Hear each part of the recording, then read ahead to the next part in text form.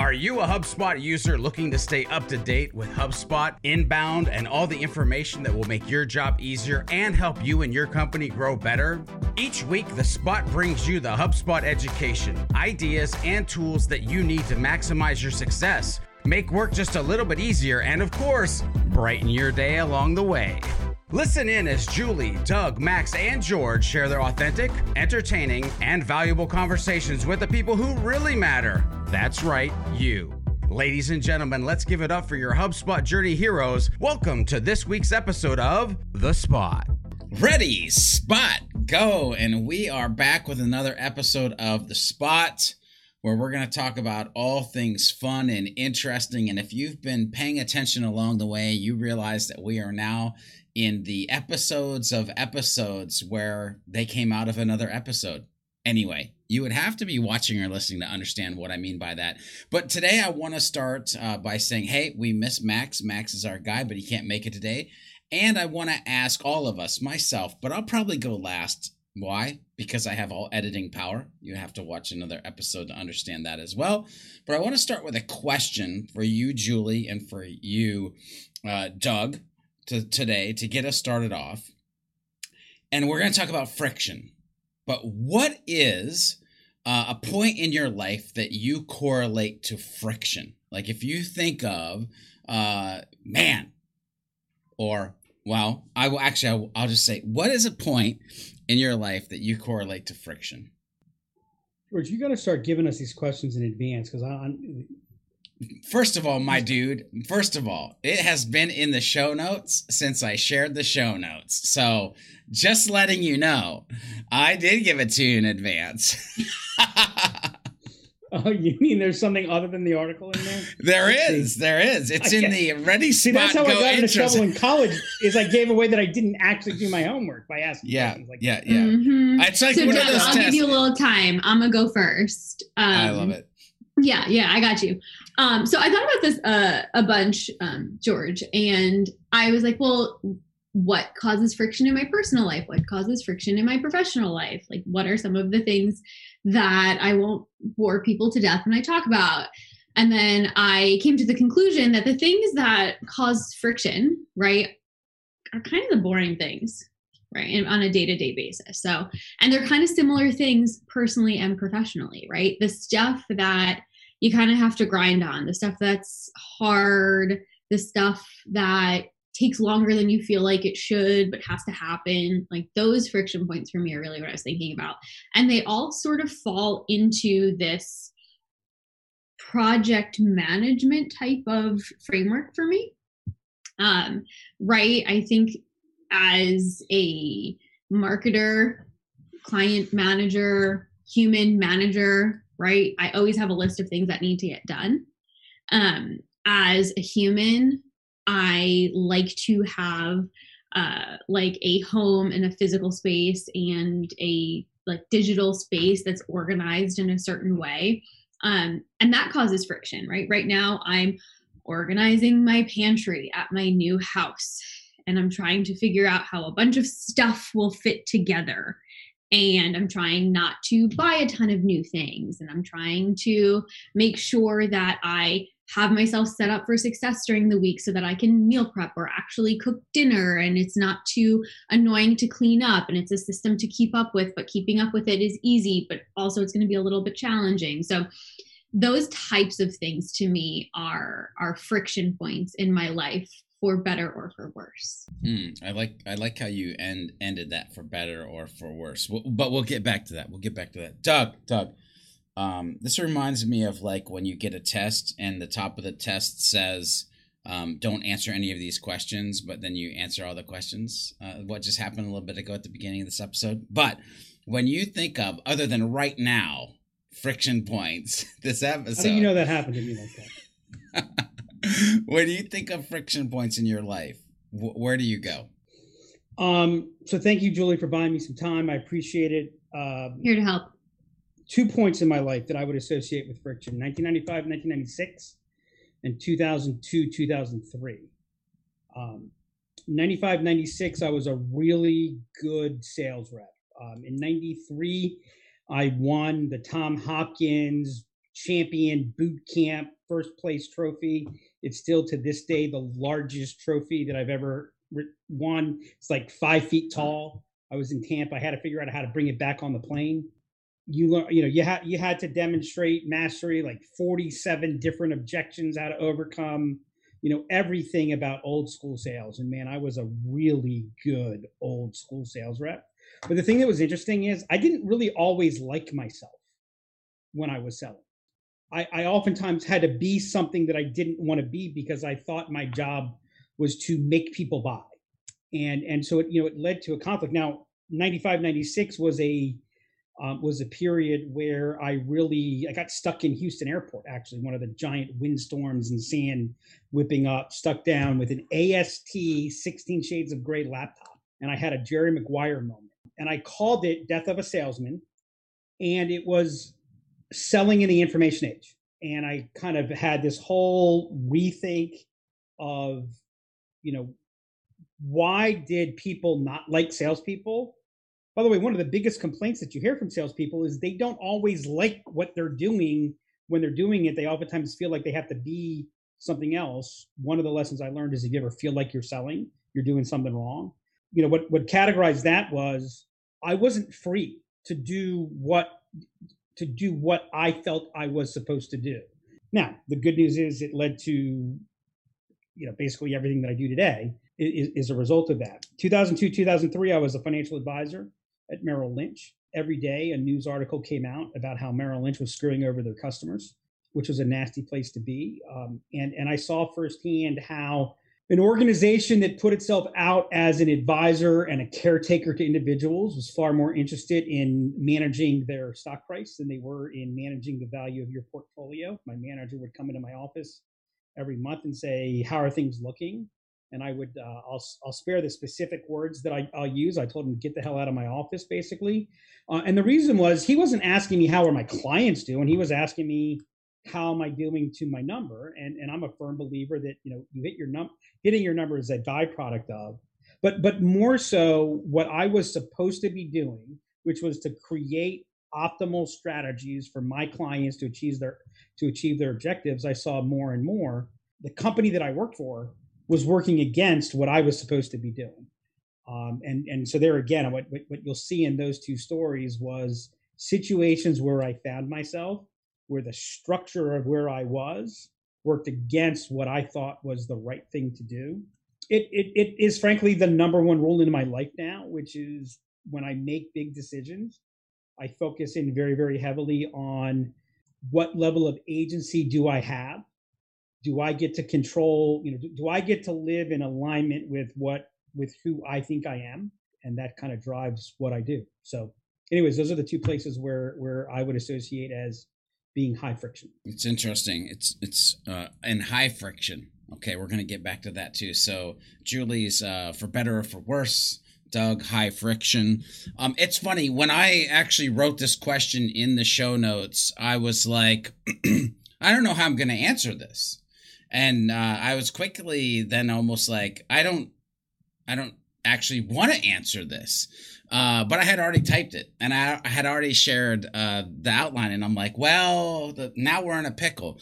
And so I went through very much like you, Julie, the process of like, well, it's not exciting. And it's like, but maybe it's not supposed to be, right? Like friction, maybe it's not exciting, but it's important, right? It's very important. Again, we'll dive into that a little bit. For me, I actually go to about a year ago, because there's this terrible pattern that happens in my life. I want to get healthy.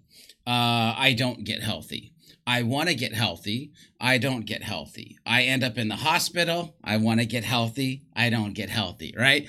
And a year ago, maybe a year and a half ago now, it got to the point where, and yes, folks, I am telling a personal story, but this translates into business as well. A year ago, it got to the point where I could not almost stand up and could not walk to go like from my recliner to my kitchen. And I tried everything to figure it out. Like I quit drinking coffee and I like tried all these different things. And talk about friction, not being able to move in the way that you're used to being able to move, that's friction.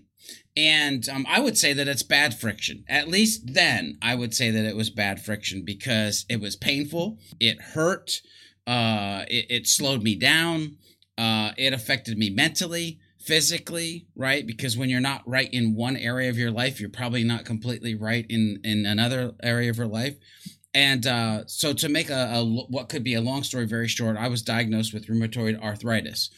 And I'm like, well, that's crappy. This is crappy.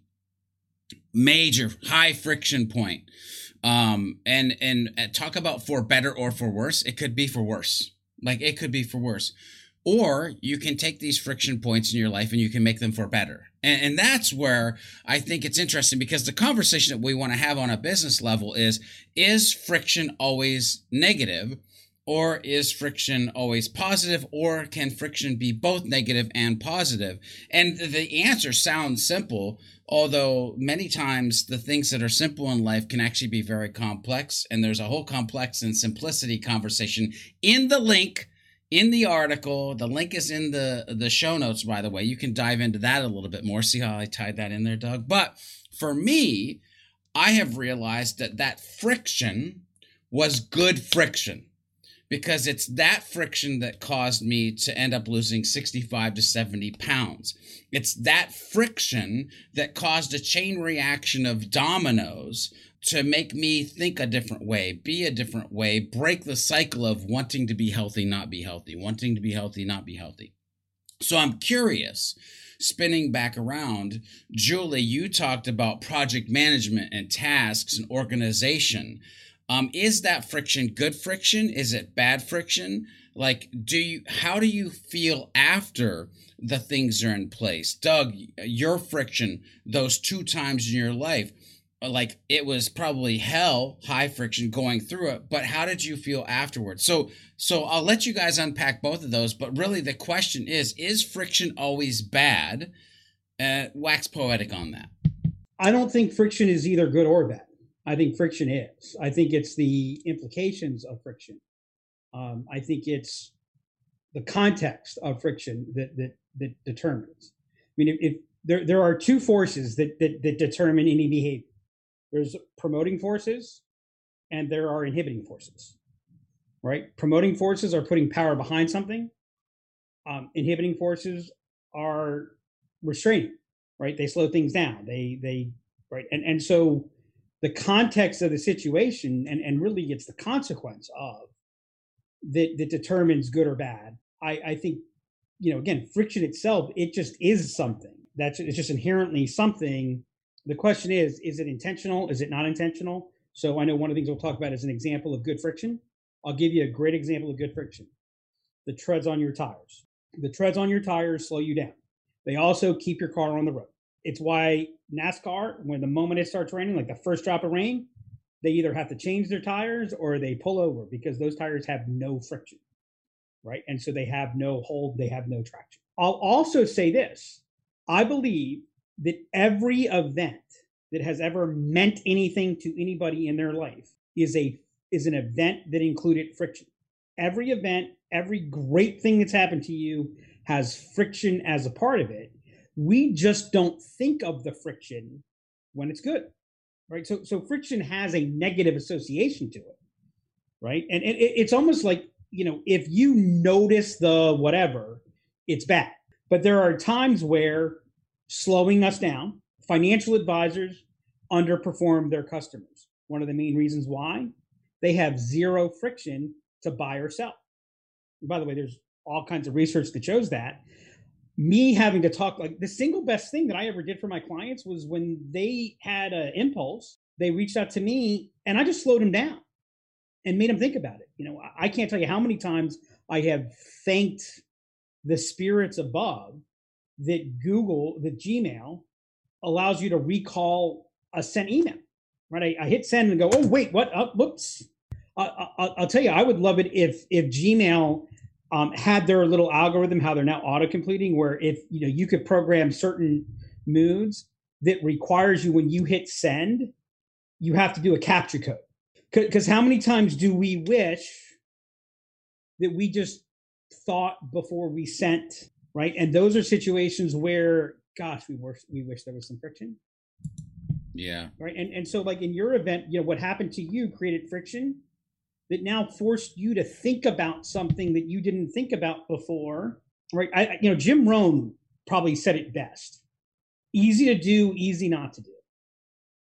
Right. If it's easier not to do it, then you're not going to do it. If it's easier to do it, you do it. One way to make something easier to do is bring force, promote behind it, make it easier, make it more obvious. But another way to make something easier to do is make the things that you don't want to do harder to do. Add some friction there. And so the question is, what's the outcome that we're looking for? How do we apply it? The reason that friction has such a negative connotation is because all the places where friction occurs with no purpose. And friction with no purpose is almost always going to lead to a negative outcome, or at least a negative effect. Yeah, so much good there. Like literally rewind. There's so much there. Julie, what are your thoughts? I mean, I could basically say the same thing, except my example of positive friction, Doug, just so you know, is usually walking. So closely related, glad we're on the same page. I'm a big believer in positive friction is really what it comes down to. I don't think everything should be easy. I don't think making things easy or frictionless all the time actually solves for anything. So purposeful friction, I suppose as you're calling it, Doug, is really key. But I really do think that a positive friction exists in the world. It exists in our personal lives. It exists in our work lives. And it's important to keep in mind and ask, why do I think this should be easier? I know I have like a very silly example of friction in my life is project management, but it's the thing that sets up the rest of my life. Like my entire life is basically an exercise in project management. And I have folks on my team sometimes who say like, well, if we're doing this and we're doing this from a project management standpoint, aren't we just doing that twice? And I say, well, we kind of are, right? Yeah, I can understand that that's a friction point, but we're doing it twice for a reason. And there's a specific reason why we're checking and double checking, or we're doing and documenting, or we're X and Y, right? And those are the points to me that if you know why you're introducing friction, because you can introduce friction just like you can resolve friction or remove friction, why you're putting that on the table and you can articulate that and have it make sense, then it makes working through the friction a little bit easier because you understand the outcome. A wise person once said, measure twice, cut once. Yeah. And sometimes if you're me, you measure twice, cut once, and it's still wrong. Oh man, I tell you. A big element on project management where we've increased friction is checklists, right? How many times do we jump into a project, we jump in and start doing things, we get halfway in and we go, oh, I forgot X, right? There's a reason that pilots by law basically are required to complete a checklist before they fly, before they go through. There's a reason that doctors and surgeons complete a checklist. There's a reason that nurses have checklists, right? It slows you down at the point where you want to be slowed down so that you can speed up. There's the slow down. Has anyone ever said that to you before? Yeah. The whole slow down to speed up thing. Woo! We could have that should be a whole nother episode, to be honest with you. I have heard that so many times. 20 years ago, I started teaching in my sales training. The fastest way to shorten the sales cycle is to slow down the sales process, right? And so sales reps go, we try to go to the close. We try to get to the recommendations as fast as possible, right? And really our whole formula to sales flips it. Instead of spending 20% in qualification, for lack of a better term, and then 80% presenting, discussing, overcoming, and this, we spent 80% of our time diagnosing and designing. And if you're spending more than 20% of your time, quote unquote, selling, you did something wrong. And people go, well, how can you do that? That's going to take too much time. I go, well, it's going to take too much time before you get to you should buy this, but it's going to take a whole lot less time once you get there. And you'll also be allocating your time much more effectively. If you look at the sales teams that we coach, they manage fewer opportunities, right? Because we bring in the friction to identify, let's get things out that shouldn't be there as early as possible. so that we can then go all in on the things that should be. That's another place where you have to bring in friction to make that happen. And where, Julie, what I think you were saying too, is with this obsession of eliminating friction, we're actually increasing that negative effect, if you will. It's and it's impacting client satisfaction. It's impacting churn. This is a great place to get into your article or the link in the show notes. But before we do that, I'm glad that you guys actually, like, you both used examples of good friction, right? You did a tire, walking. I too brought an example of good friction. Like, I want everybody that's watching or listening to this to imagine yourself that you're in a dark, cold cave. Okay. Let that sink in for a second. You're a dark, cold cave. The only thing that you want is you want some light and you want some heat, right? Again, you're in a dark, cold cave. And now I want you to strike that match, but there's no friction in the world. You cannot light that match because that friction causes the flame. It's what will allow you to start your fire. Is what will give you light and heat. So it's positive. But the thing that you have to think about, I love that, Doug, you said it's not positive or negative. It's just a thing. It is a thing that is out there. I like that we leaned into this purpose, or my word for 2021 is intentional, like intentional friction, the checklist, the examples that we've given. I love those. Doug, what I want you to do, I want you to give us a synopsis on the link that we put in the show notes today. And I definitely don't want you to leave out the mythological story or parable that is in this article as well. So kind of tell the viewers, listeners, if they dive into this, what they're going to find. And then we're going to circle back around and we're going to talk about yours, Julie's, my take on this whole intentional friction when it comes to business and maybe next actions people should take after they read this article. Yeah, so the post is called Sisyphus versus the Flywheel. For those of you who aren't familiar with Sisyphus, he is the Greek mythological character who was forced to push a stone uphill for eternity, which I think we can all, after 2020, I think most of us could probably empathize with that. And so the idea is, the flywheel has become a very common metaphor for growth principles. HubSpot has kicked out the funnel and adopted the flywheel, but the flywheel existed before them. Elon Musk is a big fan of the flywheel. Jim Collins in the book Good to Great talked about the flywheel.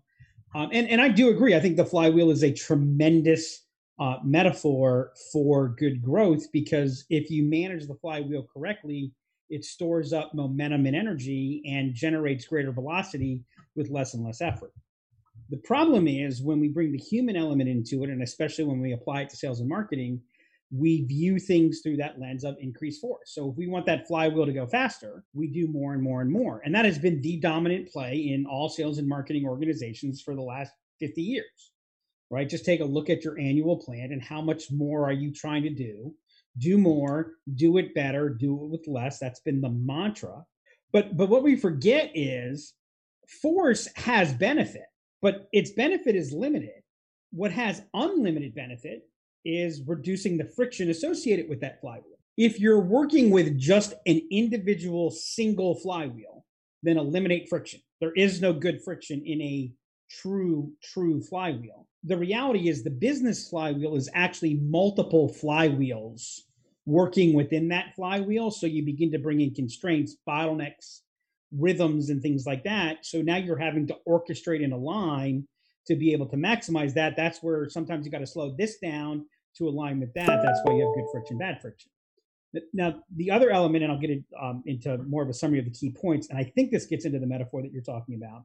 And to me, I actually want to talk about a scientific principle, which is understanding how the second law of thermodynamics applies to business growth, right? The second law of thermodynamics says entropy is always increasing.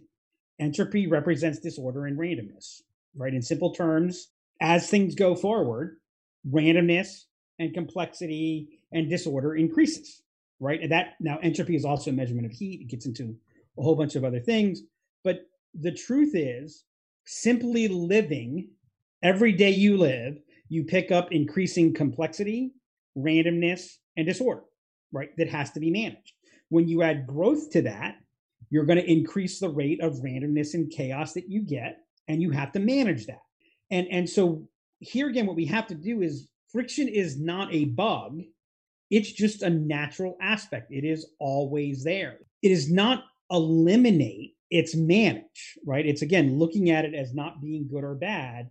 And so, the post really talks about a couple or really 5 key elements. The first thing is we confuse the word complex and the word complicated. We think they mean the same thing. They do not mean the same thing. As a matter of fact, they mean very, very different things. And we have to understand that we live in complex systems. And that means they're impacted by and impact all the other systems around them. And they are dynamic and they're adaptive. So it is never one straight thing. There's always a changing circumstance. Understanding, when you're managing the complex, there is no right answer. There are some wrong answers. It's about managing between, I'll call it managing between 0 and 1. It comes down to everything is about making trade-offs. If we add friction here, this is the advantage, this is the disadvantage. If we take friction away, this is the advantage, this is the disadvantage, right? There's always, the question is, what are you trading off to? So you got to be clear on what your objective is. That gets what I said earlier around context. That leads to the way to deal with this. When we used to have to fly to places that we hadn't been to before, we're at a meeting, it's running long, we know we have to catch a flight. We finally get into our rental car and we're like, oh my God, I don't know if I'm gonna have enough time. Got to return the car. Am I gonna miss my flight? We're driving down the highway. Every 10th of a mile, we're seeing a road sign here, an exit sign there. We're going, it feels like I should have seen the exit by now. Did I go too far? Did I miss something? And we keep getting exposed to more and more and more information. And every road sign that we get exposed to, our anxiety levels shot up because we didn't know how to process that. We didn't have the map. Well, now we have GPS systems in our cars. We know if we're going to miss the flight, or, okay, it's still okay. Okay, I'm still okay. Okay, it still looks I'm okay. Right? So that context comes in. Well, how many people have that map for their business? How many of you have truly mapped out your customer acquisition and retention flow? Right? Literally that whole piece. And realize you're never going to map it 100% correctly, but you can't have a hypothesis. I think we talked about this on a previous episode. If you don't have a picture of what is supposed to be able to identify, well, what was different, right? And so we end up, jumping through this randomness of, this, that, and, we become kind of that pinball machine effect. That leads to creating a true modus operandi, right? That's your word intention, right? The way you deal with this is it's intentional. By the way, to be intentional requires friction, because to be intentional means you have to stop, access your system 2 thinking, which eats up an awful lot of energy, and we're not going to think if we don't slow down. But you know what? We don't have time in execution to slow down like that. What we have to do is we have to do that thinking in advance so that when we come to these situations, we have maps in place.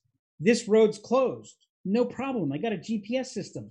It tells me what my options are. I can make that analysis and very quickly take that next steps. That's why playbooks, documented intentional playbooks, are so important. Right? Realize you have a playbook. It's just a question of, is it intentional and is it documented? And that's what brings kind of this whole idea of revenue operations. Kind of the way I look at it is traditional sales and marketing, they're primarily responsible for managing the force side of the flywheel equation. Revenue operations, primarily responsible for managing the friction side of the equation. And again, you'll notice I said managing, not eliminating. Julie, thoughts?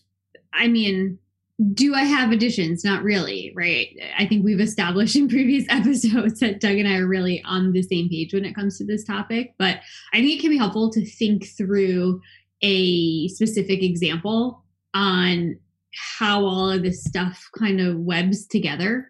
And I'm going to really slim it down to a very simple marketing example. One of the things we think about with force and friction, right, is let's just take it all the way back to generating leads and having sales work those leads. Strip all the other stuff about business out of it. If you think about spinning the flywheel, right, you could say your lead gen efforts are designed to increase force because you're trying to fill your funnel, flywheel, whatever situation with more leads. And if I think about that in a silo if I think about that on an island as a marketer. And I'm like, well, I'm generating traffic to my website. I got a lot of new eyeballs looking at things. They're turning into leads at such and such a rate. I want more leads. So I'm going to change what I'm doing from a conversion standpoint to get more of those new eyeballs that I think are really good to convert. So I'm going to look at my forms on this content marketing offer, and I'm going to eliminate phone number. And all of a sudden, I see a huge increase in leads. I'm like, great, I have added force to the flywheel. I'm having a positive impact. Things should be spinning faster. I do my end of month reporting, follow up with my BDRs. And they say, well, we got all these additional leads, which is awesome. I don't have any phone numbers. I kind of got a lot of main lines. I got a lot of gatekeepers.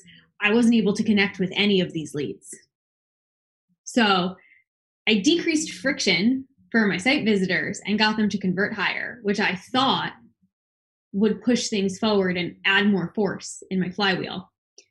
Turns out when that handoff point happened, I maybe did an oopsie, right? Because instead of having a call rate or connection rate of one metric for BDRs, which I thought would hold true, I took some information away from them. And this is oversimplified as an example, right? But I took information away from them that turned out to be really important for their process, and they were less successful.